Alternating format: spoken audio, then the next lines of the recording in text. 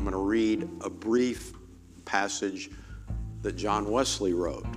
Since we are a Wesleyan tradition,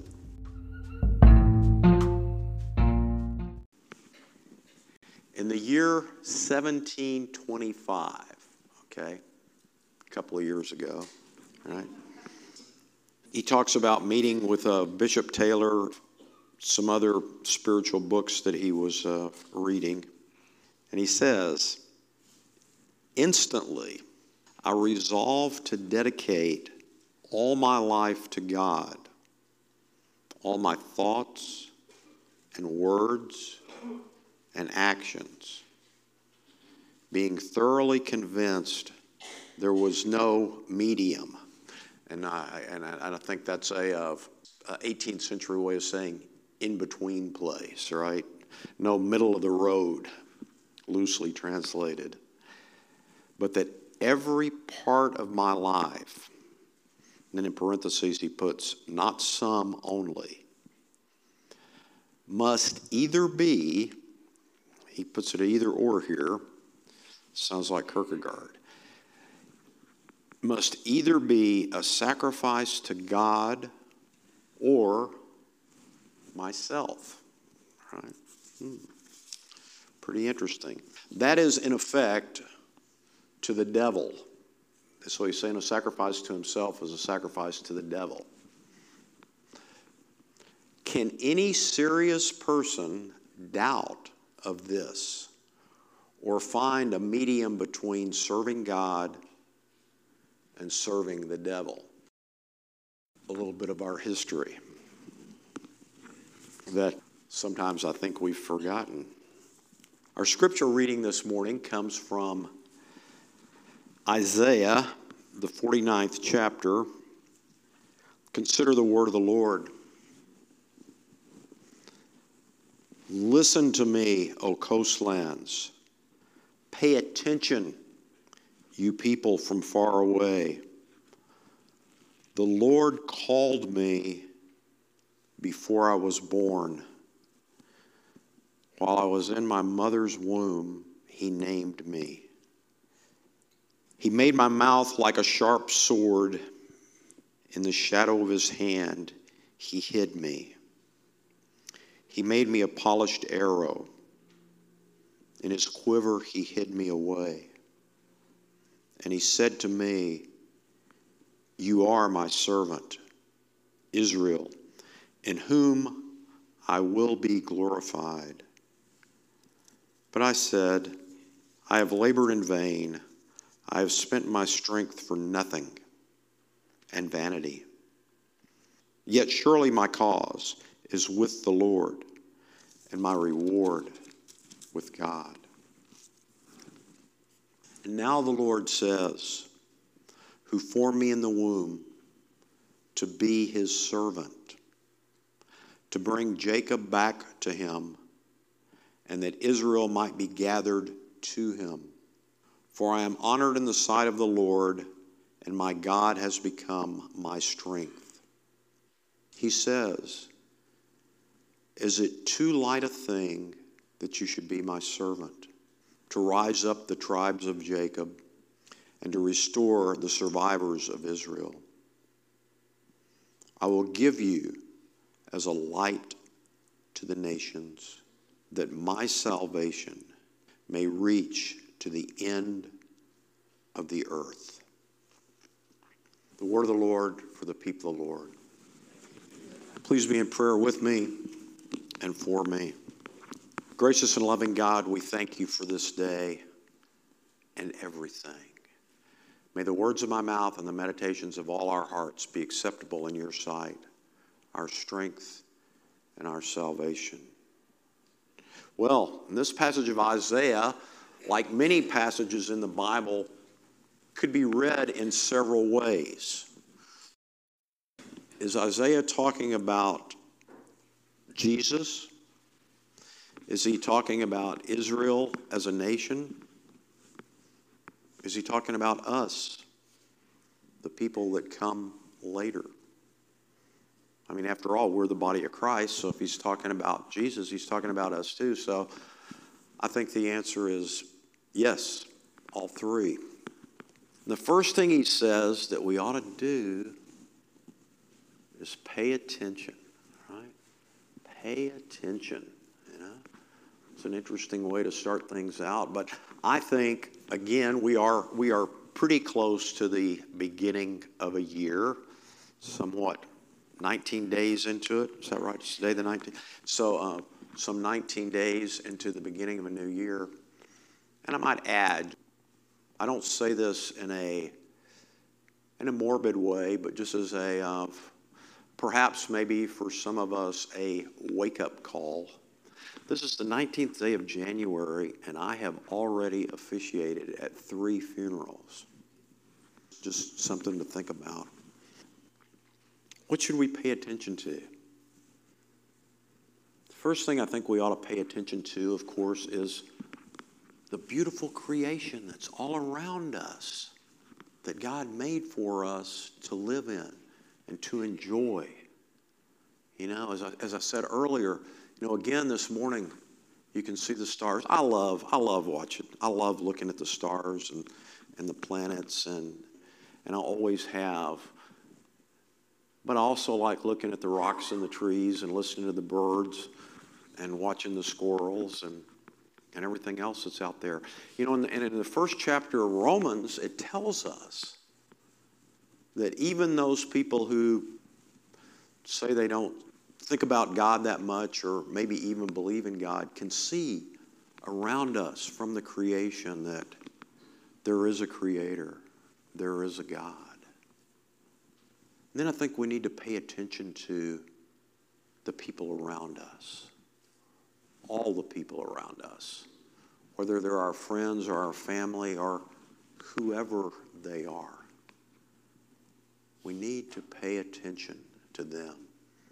It's vitally, vitally important so we know what's going on with those around us. And then, of course, more than the other two, we need to pay attention to Jesus. We need to pay attention to what he did, how he lived, what he told us to do, and really be his followers, you know. If you really follow someone, then you do what they demonstrated and what they told you to do. Now, paying attention is the first part that Isaiah talks about there, about what? His servant, his servant. See, that's our purpose. Our purpose is to be servants, servants who pay attention. And through paying attention, we realize the things that we ought to be in service to. Again, we know that Jesus came to be a servant. Again, as I mentioned, I sort of slid by it. This part of Isaiah and a couple of other chapters are sometimes referred to as the servant's song in reference to Jesus, who, as Mark 10:45 tells us what? The Son of Man came not to be served, but to serve. And what? To give his life as a ransom for many. To give his life as a ransom for many.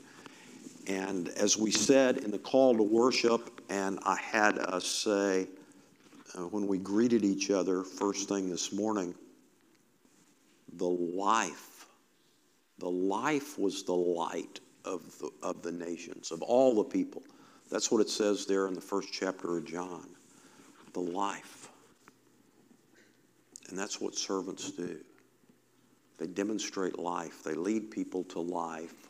Or, as the end part there says, to bring salvation. To bring salvation to all the nations of the world. That's a pretty awesome responsibility that God has charged us with, that God has charged all of us with, to bring salvation to all the nations of the world. You know, sometimes I think we are anemic at it because we've got a poor definition of salvation. I think we have a poor definition of salvation. And I challenge all of you to think about how you really feel about salvation and what it is. I believe a lot of people, and I don't say this in a pejorative manner, but I just believe it's because a weak gospel, I guess, has been proclaimed a lot of times, and particularly, I would say, in the latter half of the 20th century, of which I think everybody in here got to take part in right now. All the munchkins have gone to children's church and whatnot. Pretty much everybody in here participated in a good portion of the last part of the last century. And it's sort of like a fun fair on an airline, right? You know, you get to check 2 bags and you get a ticket to go someplace. I think many people think salvation is my sins have been forgiven, and when I die, my ticket's punched so I can go to heaven, right? That's a pretty weak definition of salvation, I believe. Salvation is, in one word, salvation is life. And it's about the life we live now. Salvation is about participating in the life that Jesus is taking part in, is doing right now to bring the kingdom of God here and to participate in the kingdom of God. Did you notice in that passage that Carl read out of the last part of John there, starting there, at verse 29, in John chapter 1, starting there at verse 29, when John the Baptist looks up and says, "Behold the Lamb of God who takes away the sin of the world." And then he goes on and he elaborates and he says what? He says, "I baptize with water. I baptize with water, but somebody's coming after me who baptizes with the Holy Spirit." Now, I'll just put this out there for your consideration. What good is the Holy Spirit if it's not helping you in your life right now? Right? I don't think there's anything in the Bible that says you get baptized with the Holy Spirit after you die, right? So you'll have a good time in heaven. No. It's about life right now. And when we look around us in the world, and sometimes we don't have to look too far, maybe we can look around us right here in our congregation, in our families. There are people who aren't really living, who really don't have life in their lives, if you will. But we have it. We have it through Jesus. We have it through Jesus, and we have the ability to share that with other people. When it says we are to be the light to the nations, again, I take us back to John chapter 1. It's talking about the Word becoming flesh and the flesh dwelling among us. The life was the light of all people. You see, if you have a Spirit-filled, Spirit-anointed life that God intends us to live, like Jesus said what? He said what? "I have come that they might have life and have it more abundantly." More abundantly. John 10:10. That's what Jesus said, that we'd have life. And he says, the thief comes to do what? To kill, to steal, and to destroy. So if it's killing you, if it's stealing from you, if it's destroying from you, it's not life, and it's not from God. It's not from God. That's not where it's coming from. We know that. We're charged with that. So the good news is, all of us have a purpose. Each and every one of us has a purpose. And our purpose is to be servants who pay attention and bring life to the world. Amen?